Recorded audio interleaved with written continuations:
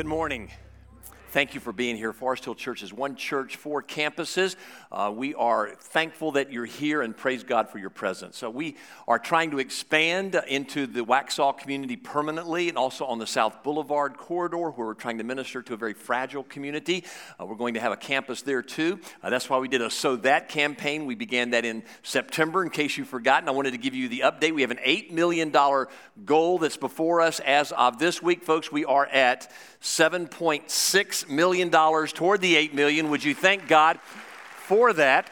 We are so thankful. That's 95% of the goal. We're right there breathing on the step of our goal. So if you've not participated, and there's still some hundreds of family givers in the church that have not given yet, just think a little bit from all of you pushes us over that goal, and we'll be able to have what we need to expand in the next couple of years. It's a 2-year commitment. Some have given very large gifts. We're thankful for that. Most have been just very small gifts and people just giving what they can. Just please remember, Paul in 2 Corinthians 9:7 said, those who sow sparingly, reap sparingly. Those who sow abundantly, reap abundantly. God is the ultimate giver. When we participate in a giving nature, He does amazing, miraculous things for us. So please keep that in mind. We'll pray in the next few weeks we can pass that $8 million goal, and that would be a wonderful accomplishment for this great church that you've allowed me to pastor for all of these years. We have been looking at the book of Obadiah, glancing at it over the last month, and the purpose of this series has been to help make you aware of the persecuted church. It is a real situation in the world. In fact, Jesus said the pupil's not greater than the master. He promised if we follow Him that we will be persecuted. Most of what we in America seem as persecution is like a mere annoyance in comparison to what the world goes through.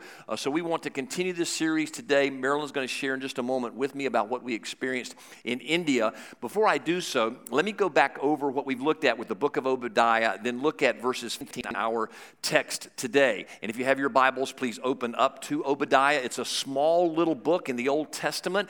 It was written by a prophet named Obadiah, obviously. The time was right after the Babylonian captivity when God used the nation of Babylon as His instrument of judgment against the Israelites for their apostasy. And the book of Obadiah talks about God's anger against a nation called Edom. Now, in case you don't know, in the Bible, there were two twin brothers that were the grandsons of Abraham, the founder of the nation of Israel, Jacob and Esau. God chose to work through Jacob in Israel's formation to continue His covenant promise. Esau's descendants ultimately became the nation of Edom, and they were a thorn in the flesh of the Israelites for decades, even centuries. And this is a message from God to the nation of Edom that He's going to judge them for persecuting His people. That's the message. God will not allow any nation to persecute His people without one day having to face justice. So in verse 1, the book of Obadiah opens up, "Thus says the Lord concerning Edom, we have heard a report from the Lord, and a messenger has been sent among all the nations. Rise up, let us go against her in battle." So God's going to do battle against Edom for what Edom has done to Israel. Now, Edom had great pride, as we see in verse 3. "The pride of your heart has deceived you, you who live in the clefts of the rock in your lofty dwelling." So the Edomites had a capital city called Petra, the rock city. It's still in existence today. What they would do is live in the rocks, climb down off of their perch, go invade other nations, especially Israel, then take their loot back to the walled city, take their ropes back up into the clefts, pull the ropes back up, and they felt they were impregnable. That's why they had pride in their dwelling places. They say in their hearts, "Who will bring me down to the ground?" in verse 3. Verse 4, "Though you soar aloft like an eagle, though your nest is set among the stars, from there," God says, "I will bring you down, declares the Lord. Those who persecute my people, I will bring you down." Then in verses 5 through 9, God says, thieves come and plunder in the night, but they leave something. Those who harvest leave some grain behind for the poor and others, but you Edomites, God said, you leave nothing, but you have no understanding, verse 7, that one day I will judge you for the way that you have treated my people. Then in verses 10 through 13, we read, verse 10, "Because of the violence done to your brother Jacob." There's Jacob and Esau, parallel. Shame shall cover you, and you shall be cut off forever. Verse 12, do not gloat over the day of your brother. So when Babylon came in and was used as God's instrument to judge Israel, Edom gloated over that. And in fact, the text tells us, verse 13, do not enter the gate of my people in the day of their calamity. As Babylon took the nation of Israel's people, oftentimes in neck braces, led away, Edom came into the city of Jerusalem, looted it completely, and then did something else we'll look at in just a second. God said, do not loot his wealth in the day of his calamity. Then verse 14, do not stand at the crossroads to cut off his fugitives. Do not hand over his survivors in the day of distress. The other thing Edom did was not only did they loot Jerusalem after Babylonian captivity, but as Israel was being led away, they took the stragglers, the people at the end of the line that Babylon was leading away, they kidnapped them. And they sold them into slavery. They sold them into sex trafficking.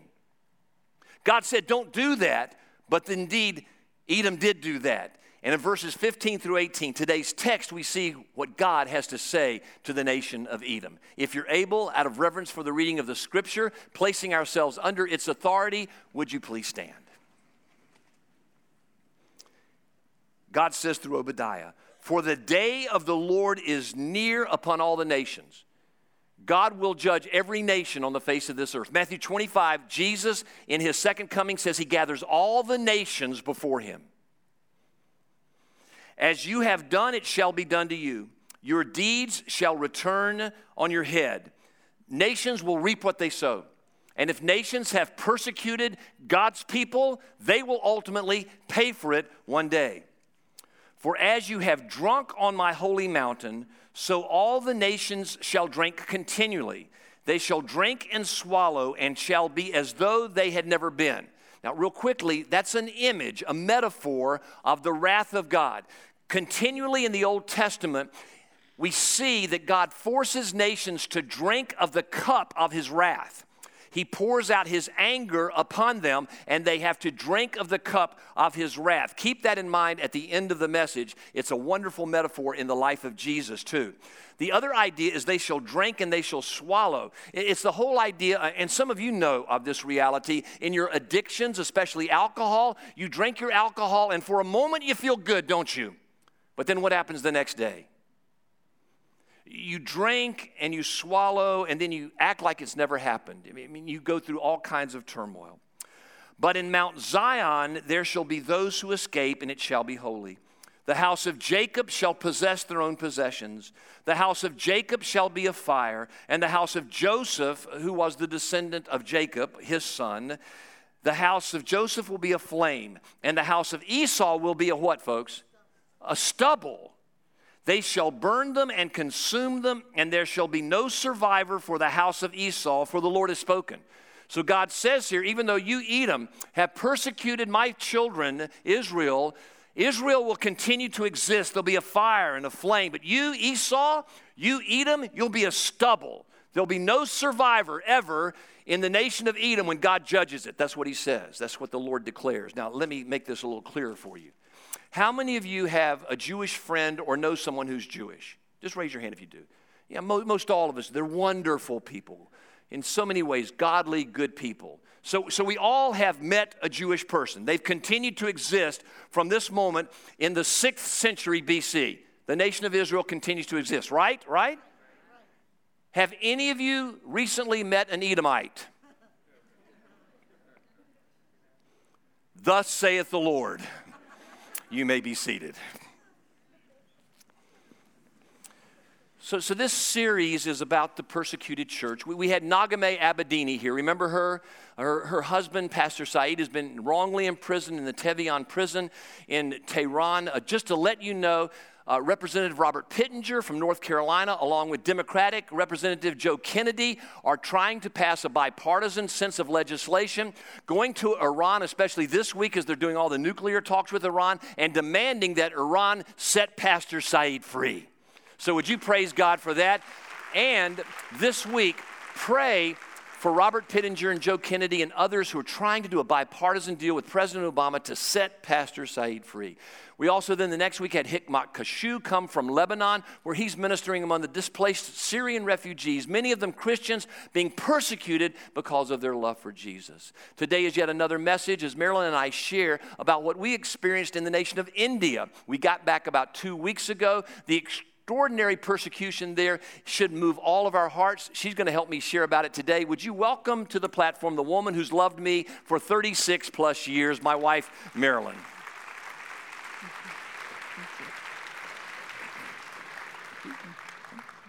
And thank you for putting up with me for 36 plus years. I said thank you at the last service, and that wasn't the right answer. No, that wasn't the right answer. No. Okay, thank you for putting up with me for 36 Say, it's been a joy putting up with you. It's been a joy, David. Thank you for joining me on the platform. Thank you. We had a wonderful experience in India, didn't we? We did. We have stories to tell. The fact is, folks, the church has been persecuted for 2,000 years. And interestingly, that persecution was exacerbated considerably in the 20th century. And then interestingly, Marilynn, what happened in 2013? Well, what most people don't realize is that persecution is heated up so much that in the year 2013, last year, persecution of Christians worldwide doubled. In 1 year, it doubled. And what we experience here again as persecution in America, people not liking what we're doing or whatever, is really an annoyance in comparison to what they're having to go through there. Jesus said in Matthew 5:11 and 12, "Blessed are you when others revile you and persecute you and utter all kinds of evil against you falsely on my account. Rejoice and be glad, for your reward is great in heaven. For so they persecuted the prophets who were before you." He makes it clear here that if you follow him, you'll probably be persecuted. And indeed, he said in another place in the Gospel of John, "The pupil's not greater than the teacher. As they persecuted me, so they'll persecute you." So most of the world throughout the ages, and especially today, have undergone persecution. And it's so easy to forget about that, living here in the comfort of America. But for some reason, for me, 9/11 was the wake-up call. It's a wake-up call for a lot of us for a lot of reasons. But for me, my eyes started turning outward. And David and I began praying this prayer, and many of you have prayed it as well. Lord, break my heart for what breaks yours. Raise your hand if you've prayed that prayer. Yeah. It's the most dangerous prayer you can ever pray. It'll wreck your life, won't it? In a good way. But we began to start visiting places like the Sudan that God put on our heart. And I think as we began to visit these places, we began to realize what God's people were going through. And so I think last year you alerted our eyes to Syria. Well, this was when President Obama talked about the red line, and if Syria crosses that, he'll bomb it. And I said to you, please pray, because if he bombs Syria or does something else like that, it will only cause the next potential genocide in the world, which will be Syria. And sure enough, as ISIS has broken out, it has become a severe genocide. And wouldn't you know it, as we started praying for Syria, God took us to Lebanon and had us visiting the Syrian refugee camps. And it was interesting when the opportunity came to go to Lebanon, it didn't seem like the right time. ISIS was on its march, and you'd had a bunch of beheadings, but we just had felt like God had put it on our heart to pray for Syria, and the Lebanese were ministering to them, and we had the opportunity to go into the refugee camps. We thought, well, gosh, we've been praying for a year. How can we not go? So the prayer, I think, has paved the way for us with these, not just for us, but for our church. Many of you have prayed as well. And then God burdened our heart for India. You and I had been casually involved in India with giving for the last couple of decades, but then it really grabbed our hearts. And so we took 2 Christmas Eve offerings and gave it to Mission India to be used for planting churches in some of the most hostile areas in India. And we've planted over 700 churches, Forest Hill has, in the nation of India, particularly in the Hindu heartland where there is extreme persecution. And so wouldn't you know it, just as soon as we get involved there, we get an invitation to go to India. Well, and we had seen that map, the infamous map that has all the red dots for places where people have never even heard the name of Jesus. And you see the red dots kind of sprinkled around, and then you get to India and it's like one red dot, because 400 million people have never even heard of Jesus. It's a nation of 1.2 billion people. It is 82% Hindu, about 13% Islam. Interestingly, the radical Hindus persecute the Christians and also the Muslims too. In case you don't know what Hinduism is, it has a worship of about 330 million gods. They have a caste system, the lowest being the Dalit caste, and then they go upwards to the highest class, the Brahmin class. They stay in their classes because of karma, which is the essence of Hinduism. Karma believes that you are rewarded or disrewarded for how you've lived a previous life. So if you're in a Dalit lowest class system, you're being, in your karma, disrewarded for a bad life. If you are at the highest class system, you are being rewarded for a previous good life. You're being given what you are rewarded through your karma. Karma means you get what you deserve. And that inestimable theologian Bono said it well. There are two worlds religions. You either have a relationship with God through karma or grace. And Christians, aren't you glad that it isn't all dependent upon karma? Aren't you glad that you don't get what you deserve? Because all of us would be in the lowest class system, wouldn't we? So you don't see much movement from lower class to upper class because they're getting what they deserve. It's their karma, and they stay stuck. And interestingly, the Christian gospel is spreading most among the Dalit class, the lower class, because when they hear the message, for example, in Genesis 1:26 and 27, that God creates all of us in his image. And when they hear the message through Jesus, that the foot of the cross is level, and that all people, male or female, Jew or Greek, rich or poor, all class systems are equal in the sight of God, it just sets them free. So many of them are coming to faith in Jesus as the gospel is being rightly proclaimed. You're right. The gospel is sweeping through the country. And now think for just a minute about India, okay? Because David said 1.2 billion. That means that 1 out of every 6 people on planet Earth live in India. And it's a nation about half the size of ours. So think, crowded and extreme. And we grew to love the people and the place. But we were, hit with the reality of this caste system. And so I want to share with you, David and I want to share with you the story of one of our favorite new friends that we made in India. He actually is a member of the lower caste there, the Dalit. His profession, he is a rag picker. And a rag picker basically means he fishes through the trash trying to find things that he can recycle. He went back into a village where the rag pickers live specifically for the purpose of ministering to them. And David and I grew to love him to the point that I think he's one of our new heroes. Yeah, Should we show him where they worship? Yeah, this is the place where they worship each week. It's their home during the week. It's their worship place on the weekends. Yeah, Pastor Ravi lives in that, and he ministers there in that tent. And Marilynn, we were invited to preach to 20 children, 20 adults inside the tent, which is the next picture. And I want you to notice how orderly it is. It looks kind of like chaos from the outside, but I want you to realize that it is meticulous inside. The wife, Pastor Ravi's wife, has taken such good care, not only of the home, but of the children. The children are bright-eyed and thriving. The women that you see there are in really rough shape. They give most of their food to the children. Pastor Ravi and his wife have 5 children. Yeah, and the 2 boys want to be ministers. And at the end of the service, just like we do here when we invite you to come be prayed for by leaders of the church, believing that God still does miracles today. There's power in the name of Jesus. We've seen miracles in this church. They invited me to pray especially for their sick and their needy.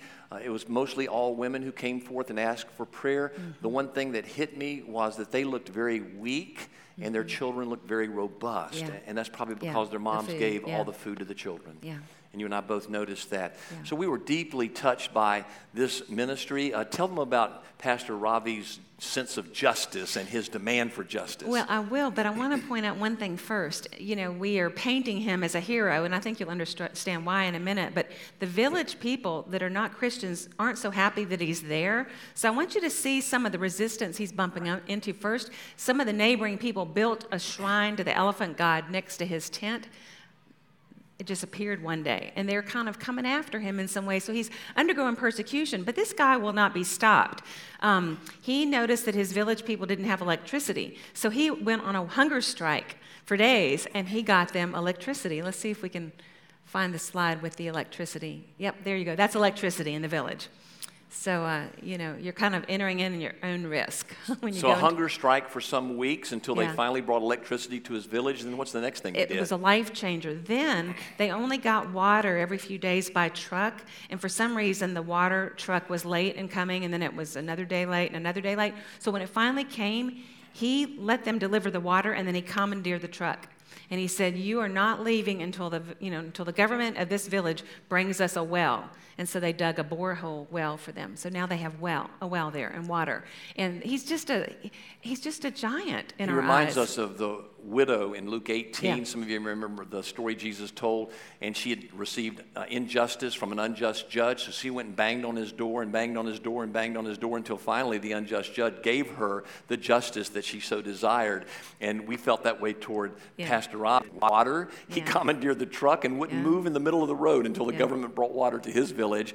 He wanted electricity, so he went on a hunger strike and actually stepped on the steps of the government building and just stayed there in his hunger state until they finally brought electricity to his village. But you liked his sermon the most. We've got a slide of him, a picture of him preaching, and David just fell in love with him as a preacher, one preacher to the other. You'll have to tell him a little bit about his sermon. The reason being because he's from the Dalit class, and most of his people are Dalits, lower class, and again, they feel like they're worthless. They've been told they're worthless all their lives, that they're suffering karma from previous bad lives, and he gets up and he says from Deuteronomy 28, you are the head and not the tail. And then he says, you are living royal blood of the King of Kings and Lord of Lords. And they just break out into applause. And you can just imagine what good news that is for their souls, that they are in identity related to the eternal God of the universe and deeply loved by him and not in the lowest caste of all the systems. It was good news. So just now you probably imagine that he's really like a lion and big, but I want you to see what he really looks like. The new best friends forever, right? He's about 5'3", and I'm about 6'7", 6'8", as y'all know. And, but so you know what? Our new hero. He's the David, and I'm the Goliath. His faith is so huge, he put mine to shame. And so his church is waving goodbye to us. We want you to see the little congregation at the Bragg Pickers Church. The precious, precious, precious brothers and sisters in Christ, folks. They're our family of God. And you'll meet them in heaven, folks, because the money you gave at a Christmas Eve offering founded that church. And those folks will say thank you in heaven for letting them hear the gospel through your gracious financial gifts. Yeah. And that was part of the reason we went, is because Forest Hill, you people have been so generous with your offerings, and then Forest Hill as a church has built this into its budget. And we thought we need to see and make sure that this investment is a good one. And so we wanted you to also see some of the very pastors that Forest Hill's donations went to help educate last year. We've got a little roundtable discussion going on here. We wanted you to see how seriously these guys take it. They came from hours and hours, sometimes days away, brought their little laptops. I mean, they had documented, they're supposed to visit 600 families a year and start 2 churches. And by golly, they came with their facts and figures and their laptops. Yeah, this happened at a Catholic retreat center, and they shared their stories. Most of them were through translators that we understood, but a few spoke very good English, and we were able to understand their story. There was one particular story, though, that stood out, that grabbed our hearts, that we wanted to share with all of you today. Yeah, and some of you today here might even be kind of seeking about whether you even believe Christianity is real. And this story, I think, will probably really speak to you, because when you kind of cut through all the different cultural norms, what you really want to know is Jesus real, and does he still work today? Well, this guy thinks that he does, because he was sitting there minding his own business in an area that had really never even heard of Jesus. He was selling liquor in a liquor store. He started to feel guilty for selling liquor and for drinking it, because he said to himself, under the conviction of the Holy Spirit, who he didn't even know existed, this is wrecking families. So what do I do? So he confessed this to a friend who happened to be a secret Christian. So the guy took him to church. Well, then he accepts Christ, gets thrown out of his house, continues to study the gospel, decides to be a minister, and so he starts a church. Only problem is in this area, there's a lot of superstitions. So in this area, he had 2 they're now church members, but there were 2 people he was reaching out to. We'll call them Anita and Bob, because we can't use their real names. But they, anyway, lived in this very rural area. They cultivated land, he said. I want to read some of this verbatim, because I want you to see how seriously he took documenting this. He wrote this. He wrote this, and he sent us the documentation because we asked for it, and he also sent us a photo we'll show you in a minute. But anyway, so he said that they're living in this rural area. There's a problem in the family. You want to know what the problem is? Satan was influencing everything in the village. People were afraid to go out after dark, and here's why. They called the place haunted. They claimed to hear screaming, and men and women, and now get this, I want you to hear this, men and women used to fall unconscious when they were walking through the village. Okay, so this woman, Anita, and her husband tried to get peace, because this was not a very pleasant place to live. So they practiced sorcery, black magic. They went to different places to worship the many gods. They offered sacrifices, and here he listed them: chicken, goats, swine, etc.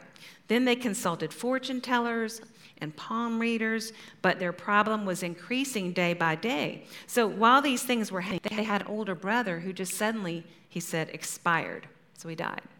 And then while he was being buried, they all came home, and the same evening, the brother's wife suddenly died. So you can understand these people are frightened, right? And worried. So it was a very hard time. People were staying away from them in the village because they considered them to be cursed.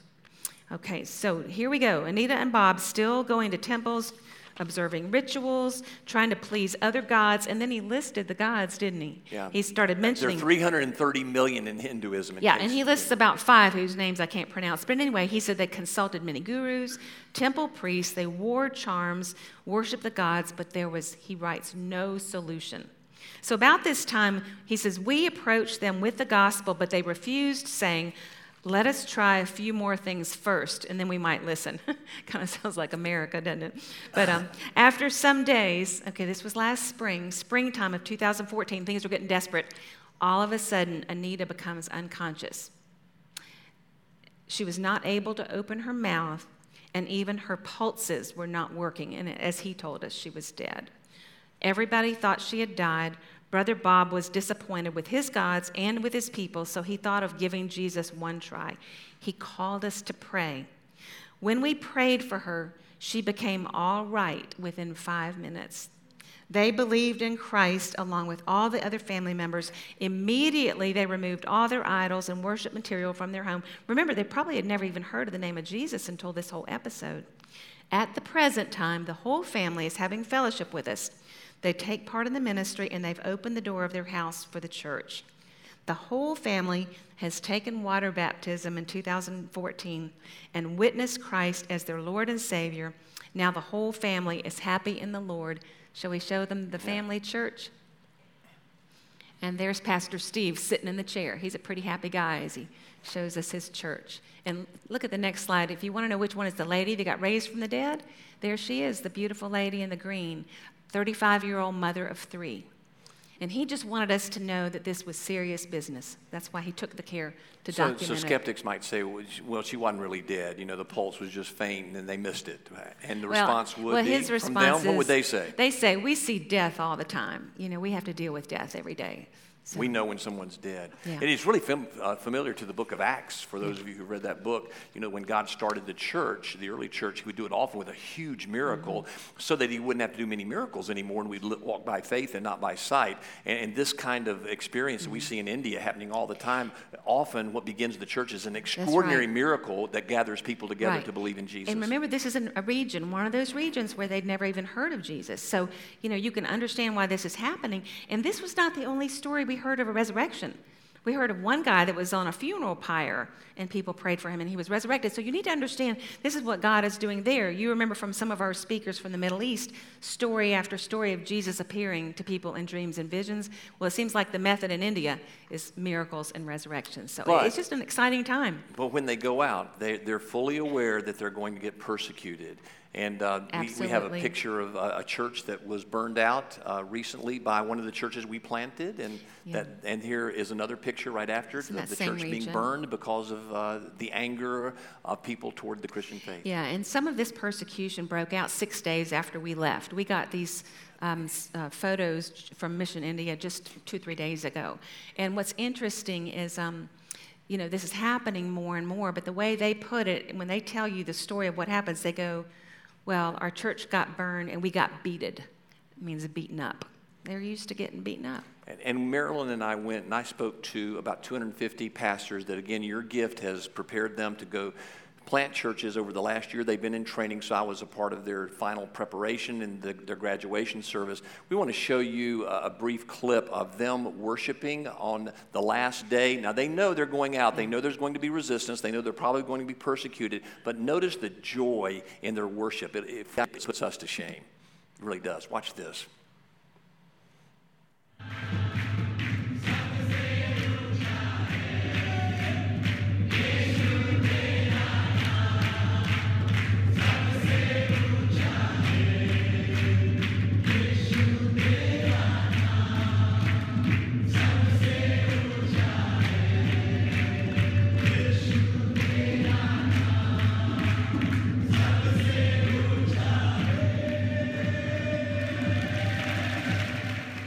I preached to them, and they got their certificates of graduation, and the last part of the service was the benediction. Here's how they did the benediction. They took the word hallelujah. In case you don't know, that comes from the two Hebrew words hallel, which means praise, and Yahweh, God. Praise God. And here is their battle cry yell that they used for the benediction that parenthetically we're going to use today as their way of getting ready to go out into the world. Watch this.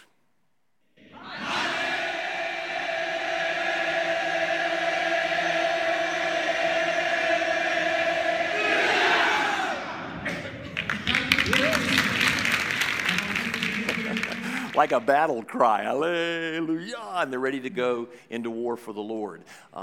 Honey, this was an experience we'll never forget, but I'm sure people here listening to us want to know some practical application. That's right. What are the things they can do to take away how to care for the persecuted church? Well, you can just tell that, they do not want our pity. Isn't that interesting? They want us to understand what they're going through, and they want to be remembered. They don't want our pity, but they do want our prayer. Their joy should inspire us. Like I said, David and I came away with new heroes. But the first thing we would like for you to do is just to remember them, simply to remember them in prayer. Hebrews 13:3. Would you read this verse with me, please? Remember those in prison as if you were in prison with them. Remember those who are mistreated as if you were being mistreated. Have empathy toward them. Understand what they're going through and then pray for them. That's what they want most. And prayer started this whole journey, I think. David, we'd agree for Forest Hill. Prayer is sort of what has led many of you to different places. But we thought it would be really good to give you a way to pray for a specific country. So we're continuing to give this handout. The Bible's clear. Yeah. Pray for the persecuted church. So each one of you should have received this when you entered. It gives you the top 50 countries in the world where persecution of Christians is taking place. And we want all of you to take a minute each day and to pray for a country. And here's how I want you to pray, okay? If you are 20 years old, okay, you have number 1, North Korea. If you're 21 years old, you have Somalia. Okay, if you're 22 years old, you have number 3, Syria. If you're 24, number 4, Iraq, and just move up to the point where if you are 70 years old, you've got number 50, Niger. Okay, we're a multi-generational church, okay? We have young and old here, praise God. And now you're asking me the question, but if I'm older than 70 and younger than 20, for which nation do I pray? And my answer, pick one. Just pick one. But make that way we have all 50 nations every day being prayed for the persecuted church. And just a minute a day. I mean, we really have found that there is something amazing. When you just commit to a minute a day, well, then the Lord just starts bringing you the remembrance of this nation at odd times. And you actually set your clock. I set my cell phone for a minute a day, well, for noon, because I pray for Pastor Saeed and then for another pastor in Syria every day right at noon. And it's just amazing how, it goes beyond that. God just keeps reminding me. But that minute, I think, is sort of your stake in the ground. And like her book said, and all of her copies practically have been taken by you, praise God. When you start praying for a country, be careful. You just might end up having to go there. Yeah, you never know. So, the second thing is we said not only remember those that are being persecuted, but resist the devil. And it's odd to think that how you live your Christian life here impacts this worldwide war against evil, but it does. 1 Peter 5, 8 and 9, would you read it with me? Be self-controlled and alert. Your enemy, the devil, prowls around like a roaring lion, looking for someone to devour. Resist him, standing firm in the faith, because you know that your brothers and sisters throughout the world are undergoing the same kinds of suffering.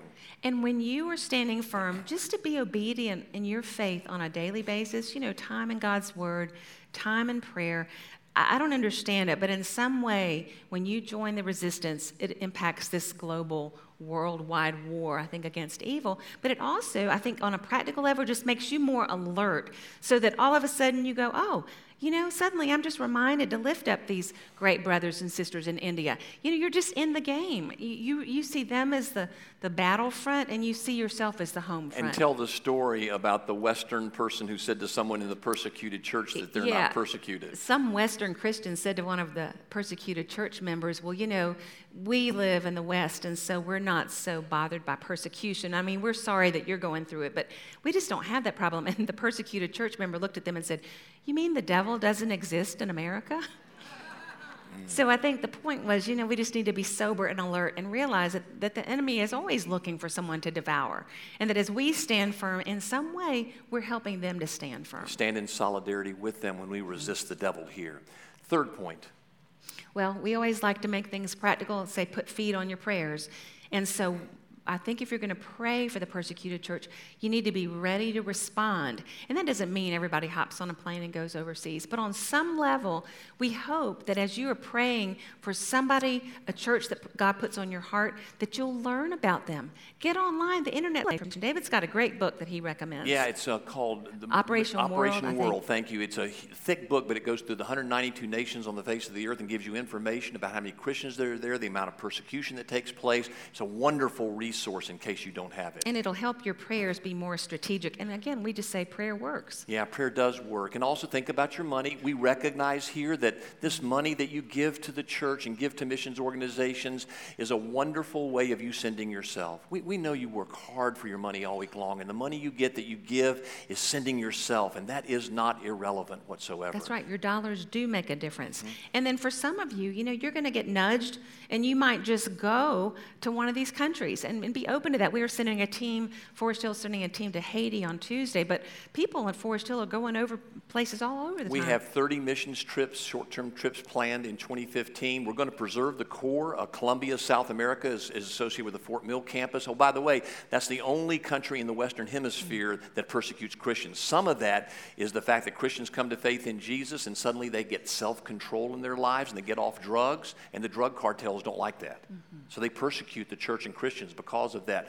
But we're going to go in the Dominican Republic, Haiti, the Caribbean Rim, continually. Central Africa is still a core. India, obviously. Soon Lebanon will have a new relationship with them. So we're preserving the core, but maybe God's calling you on that short-term missions trip. Or maybe God's stirring your heart to be a part of a permanent commitment to go into the world. We've had 4 families in Forest Hill over the last several months go to Japan, Germany, Cuba, and Senegal, West Africa. And maybe God's stirring your heart right now. If so, come meet with our leader on staff, John Parker. He'll begin to talk that through with you. We have missions organizations we partner with. Maybe God's beginning to stir your heart to go in some powerful ways. Let's read this verse together, 2 Corinthians 9:8.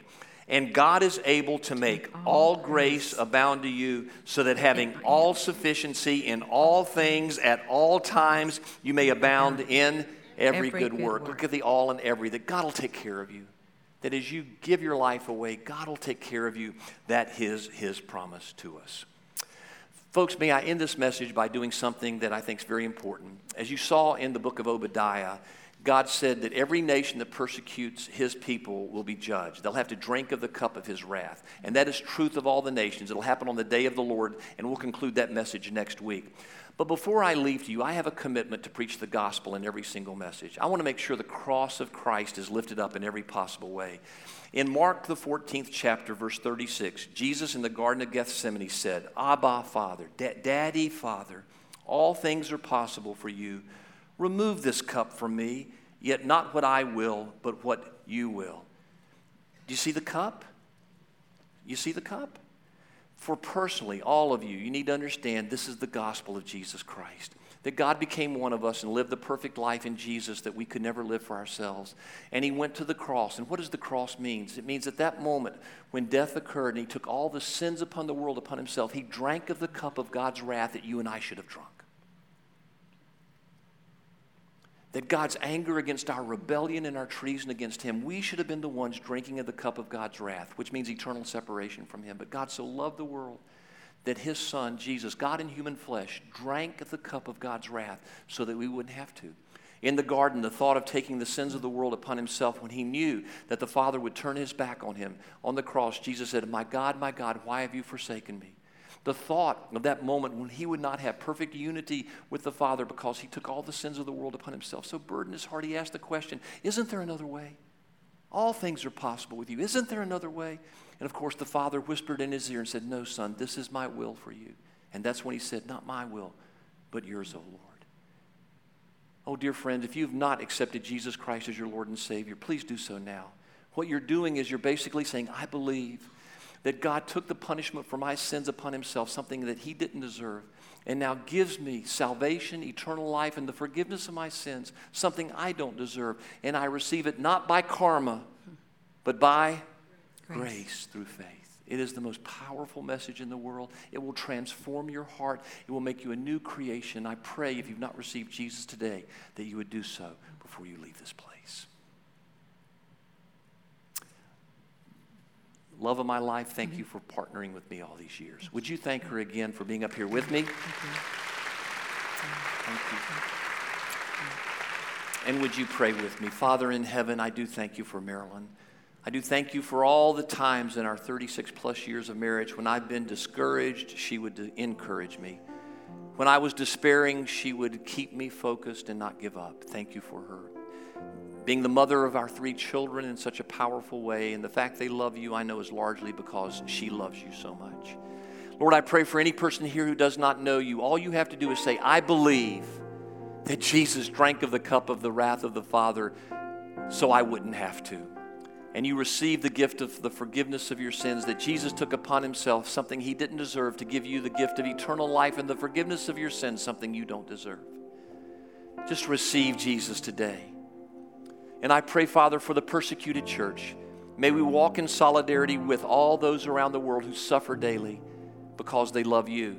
And may we be forever a church with an outward focus, inwardly deep in you, but with an outward focus, trusting that you're working all things together for good.